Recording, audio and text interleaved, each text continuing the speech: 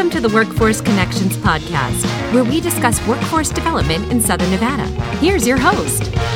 Hi, and welcome to another episode of the WC podcast. Today, we have a very special guest, my friend and fellow trustee of the Board of Directors of the Vegas Chamber, Janet Uthman from Cox Communications. Welcome, Janet. Thank you very much. Happy to be here, Jaime. We're excited to have you here. As we were talking off camera, I got to know you a little bit more last year as you were new, drinking out of a fire hose. Yep. We got to spend some time in D.C. for the Vegas Chamber of D.C. fly-in. But for our listeners and our viewers, tell us, where were you born? Where did you grow up? Went to school, college? And perhaps take us to your first job at a college. Oh, gosh, you want to know it all.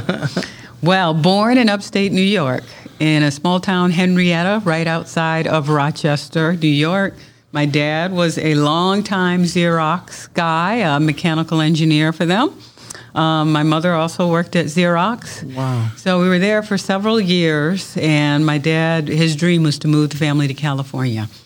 So he was California dreaming, so to speak. So he picked up, moved us all to San Jose, and let me tell you, I absolutely loved it. Loved it. Loved the diversity. I went to high school. It was like the United Nations with almost every ethnicity that you could think of. But we all got along. You know, we were so different, but all got along because we were on that similar journey. So that was an amazing experience that kind of formulated kind of my outlook and what my passions are in life. So, you know, equality, diversity, those were themes that kind of always stuck with me.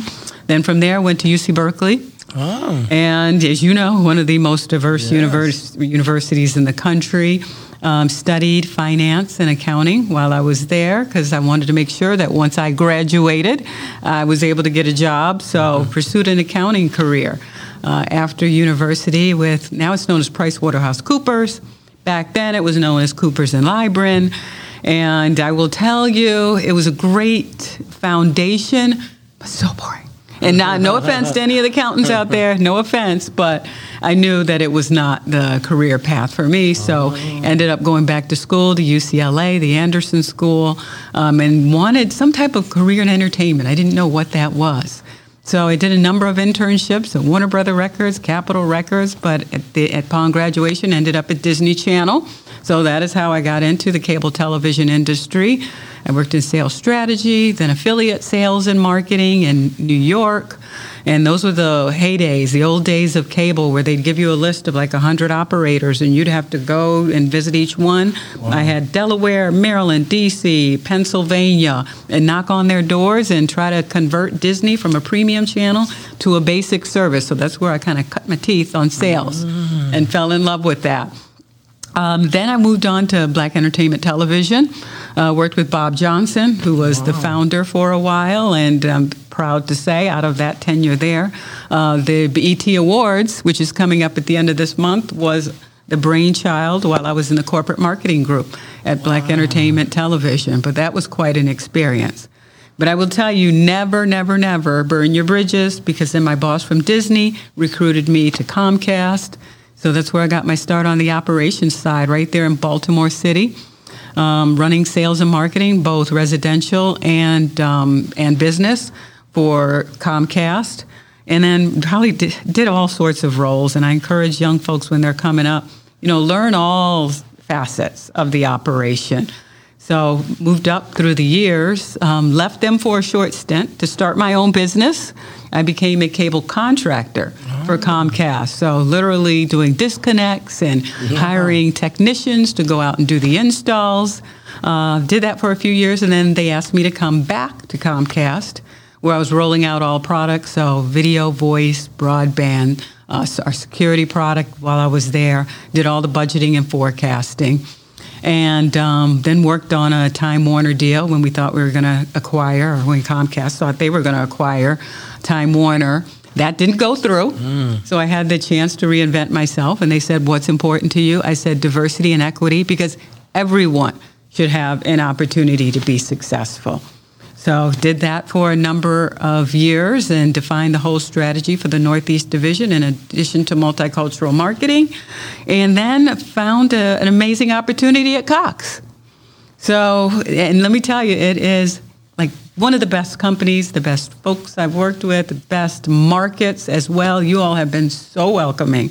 I absolutely love it here. So Cox here in Las Vegas. Cox here in Las Vegas. That's what brought you from the East Coast to Vegas. Cox. Wow. Absolutely. So I know that was a long journey, but I wanted to make sure I hit on all the elements. Thank you for threading all of that in. And in a year in, I think you gave us a hint. Are you happy you made this move? Ecstatic. When you talk about right place, right time, right role, right company, everything, the stars literally just aligned. And then, whatever you believe, but I believe in the higher power, and that's the reason why I'm here. That's great. Yeah. I know, again, the other day I was at the City of Las Vegas Historic West Side School site, and they have a tech lab. And then, of course, they have a Cox Communications sponsored by, plaque there. And I thought about you because you had told me about that project and before it happened. And then, time flies. But then I walked there. This is what Janet told me about, this tech lab. And there was Cox Communications right there. So I thought about you. Yeah. And, I think that's one of the reasons why I love this company so much. I mean, my dream for my next role was helping to eliminate the digital divide. And Cox is truly committed to that. So a few years ago, even before the pandemic, they partnered with the city, gave them a $25,000 grant to stand up that lab. And today they're educating kids on technology, whether it's esports or whether it's how to do your own podcast, or just trying to teach them how to use tablets and navigate the software packages. So it's just been an amazing partnership with them, and that you should see the seniors. Midweek, they offer courses for the seniors on, how to use their devices and navigate the computers as well. That's awesome. Yeah. I'm glad you're happy you're here. We're fortunate to have you. So while you were in California going to school, whether it be Berkeley or UCLA, I thought about, that how some of UNLV's basketball games were legendary during those years, but I don't know if those were the years you were there. Number one, did you watch any games back then? And if you did you ever think you would end up here in Las Vegas? That's so funny. I did hear about the power of UNLV, the Running Rebels. So they were well known across the West. So heard about them. Did not watch many basketball games because I will admit I'm a football fan. Okay. Yeah, so college football as well as professional football. And just a quick story, my dad took me to my first live football game at the Oakland Coliseum. Wow. Oakland Raiders. Wow. So for me to be here with the Raiders, it was destiny. Absolutely. So, but I do remember the power of UNLV, and hopefully they'll have another successful season coming up. But yes. That's really good. Have you gotten to meet the president of the Raiders, Sandra Douglas Morgan, yet? I have. Yes, indeed. I have. Powerful lady. Yeah. And again, born and raised, and, our connection with her is 8-10 years ago, I think it was. This organization is represented or serves 4 counties and 4 cities, Clark, Lincoln, Esmeralda, Nye, and of course the cities of Las Vegas, North Las Vegas, Henderson, and Boulder City. And so we have a group of local elected officials that governs the agency. They're my bosses, 8 of them. And they have a legal team that serves them or represents them. And the head of that legal team, again, back then, long time ago, was Sandra. So, that was our, and so proud of her career after that, because she went, to work for governor. I think, which governor was it that appointed her to the Gaming Commission, and now, of course, in this role, historic. So. Let me tell you, across the country, I received texts from friends back east that were like, "Did you see that? They nominated or positioned a black lady to run the Oakland Raiders." And so we were all very proud of her.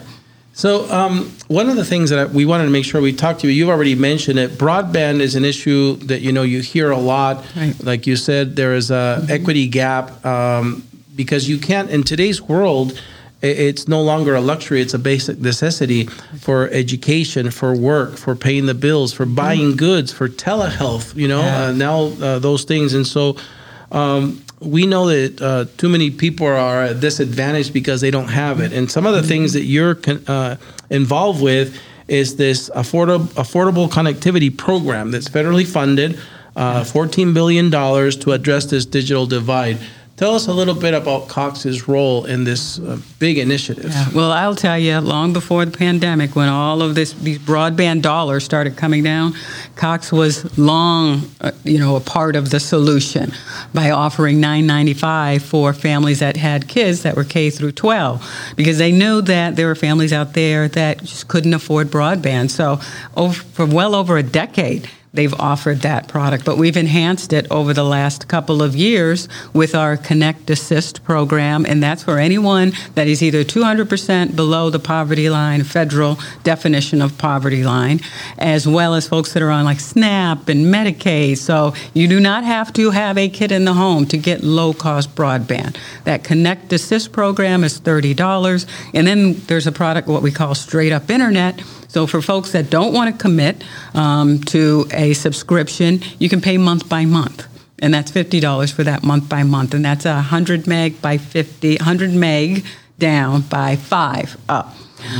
So we've been long committed to this cause and trying to do our part to close that digital divide. And I was honored a few months ago. FCC Commissioner Jeffrey Starks was in town, and we partnered with him and Commissioner McCurdy, Brian Mitchell from OSIT, the Governor's Office of Science, Innovation, Technology, as well as Congressman Horsford, and Louis Jordan, the Executive Director of Southern Nevada Regional Housing Authority.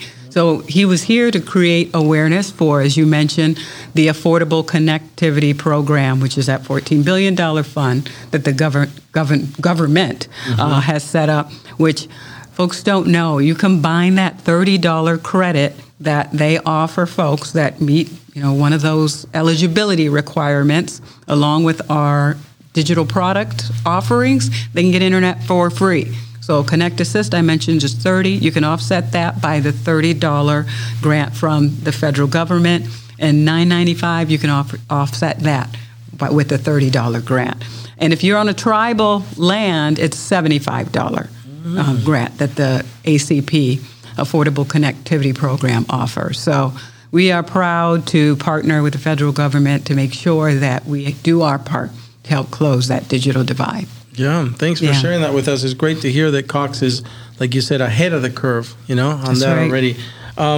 Cox also partnered, I mentioned it earlier, with the city of Las Vegas to open that innovation lab at the historic West Side School. Yes. Why is it so important for Cox, as you said, not because that was to use your resources to do that kind of stuff, not just the federal government's resources, but your resources. Why is that important? Well, another reason why I love this company, they are some of the most giving folks as an organization, as leaders, as employees that I've ever worked with.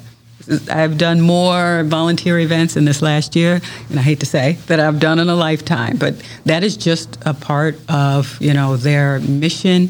It's just ingrained in the folks that work, that we have to do our part to make sure that we're giving back to the communities in which we live and serve every day, and that we're making it better for, all community members and strengthening businesses.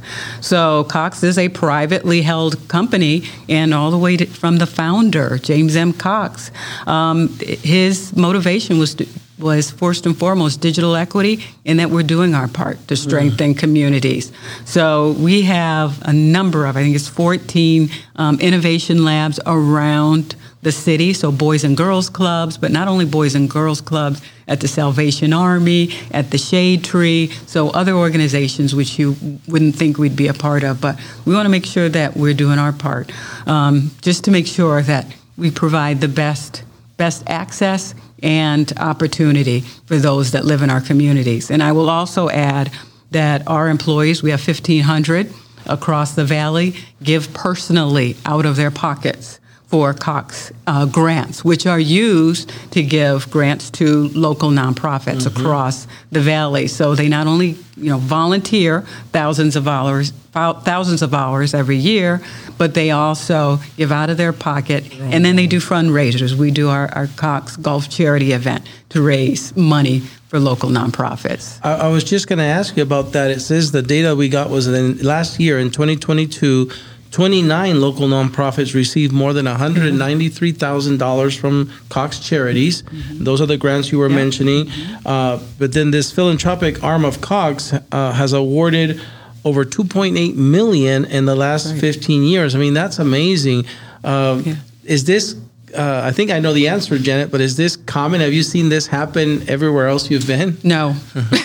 Wow. No, which is the reason why I just love this company. When I tell you, and I speak from my heart, in that they are some of the most giving leaders, employees, teammates that I've ever worked with. And that's why I love the company. And I think more folks in the community know, if they knew everything, that employees do each and every day, above and beyond just going to pick up the phone or connecting your cable, I think they'd think, very highly of Cox as an organization. And I know also, now some of the board members of Workforce Connections. As we met, I've introduced you to a few, of course, Mary Beth and Tina Quigley and Kelvin Watson from the library districts on our board. And I know you're working with them also on how to, I don't know if it's an innovation lab, but you're going to work with them to see how you can also help their mission of providing connectivity in their libraries, right? Absolutely. So not only providing connectivity in their libraries, but Kelvin has been a great partner.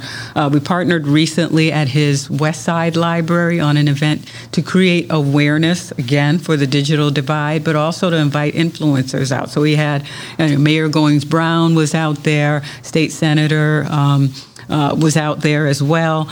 You had Lawrence Weekly there? Yeah, we had Lawrence Weekly there as well. But what we're trying to do is, ensure that these influencers in the community know our mission, and we're hoping that they'll partner along with us. And Kelvin has been an amazing partner. I don't know that I can announce it now, but we have a huge partnership coming up with him. You'll probably hear more about it within the next few months, where we're going to ensure that tens of thousands of folks that patron the library have access to the internet. Lots of good work. Yeah. We're talking about work, and so, Janet, this is a problem across really all industries, including the public sector, but this labor shortage that we're facing as a region, a nation, perhaps even the world, is not new. A lot of times we tend to think the pandemic caused it all. The pandemic really had a huge effect, but it's been decades now that the birthing rates in our country have declined, that the immigration rates in our country have declined. And so if we're not making as many babies or bringing in as many workers than we used to, that coupled with the fact that more people are retiring than ever before is a perfect storm that we're not going to see solved tomorrow. We know that there's things like artificial intelligence and automation that will hopefully ease the pain, but still not enough. And so how is Cox Communications as a company dealing with that, finding enough workers, not just them, but as your contractors, as you say, to make sure that the business of Cox Communications keeps going? You hit it. You hit the nail on the head, Jaime, with that our workforce availability has not yet reached pre-pandemic levels. So it is a challenge for us. I mentioned we have 1,500 folks that we employ just throughout the valley here in Nevada. And it is a great challenge. I will state, on the positive end, we have great tenure. I've never met so many folks that have been with an organization for 15, 20, 30 years with one organization. So I think that speaks volume.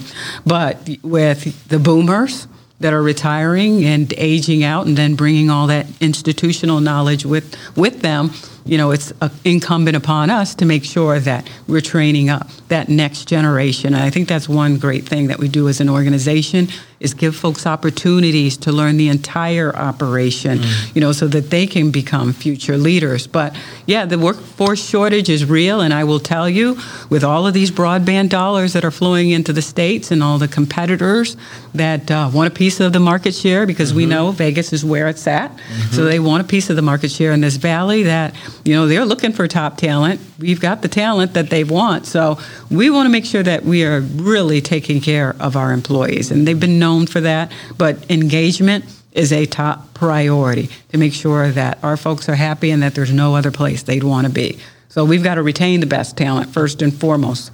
And then there's also that digital skills gap So you mentioned it all, this new technology out there, and we just have to make sure that our folks are ready for that. So happy about, what Tina Quigley's doing in LVGVA and what the Chamber's doing to create awareness for all these opportunities and helping to bring these companies in with these advanced skill sets so that we can partake in that as well and partner with them. But I will say, at Cox, it's not just about installing broadband or answering the phones. We have a whole Cox business division where we have divisions that are selling managed cloud and public cloud as well. So there's a whole new skill set that we have to bring in terms of sales to our organization. Jenna, I think it's interesting how you explained that at one point you even were in the role of contractor for a cable company. Yeah. And so if there's 1,500 direct employees of Cox, how many more jobs do you think are in these contractors? Do you know that number? Because to me, that's very interesting. I would say at least a few hundred, or that's just within the valley. Yeah. Across the company, thousands. Wow. Thousands across the company, and not only the company, but also international. Yeah, you think about that again, and again, you were a great example. You were a small business owner as part of that equation.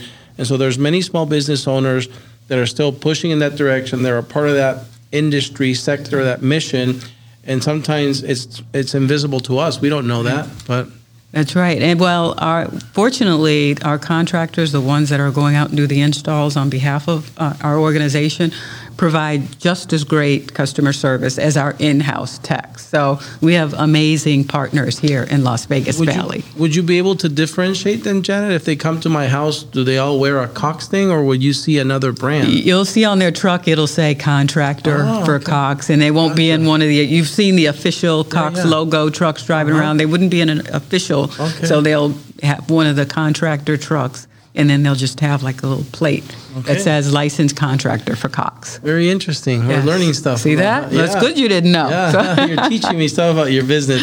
So, Janet, this is the time of the podcast that we open it up for you to share perhaps any news that you might have with Cox Communications. You said, I know you can't. There will probably be an announcement in the next few months of the project with Calvin, but is there anything else that you want us to put here, maybe information on the website of a program? You mentioned several programs today. Let us know, and we'll do that. What would you, is there anything that you'd like to share with us? Well, I cannot leave without talking about our back-to-school fairs, which will kick off next month.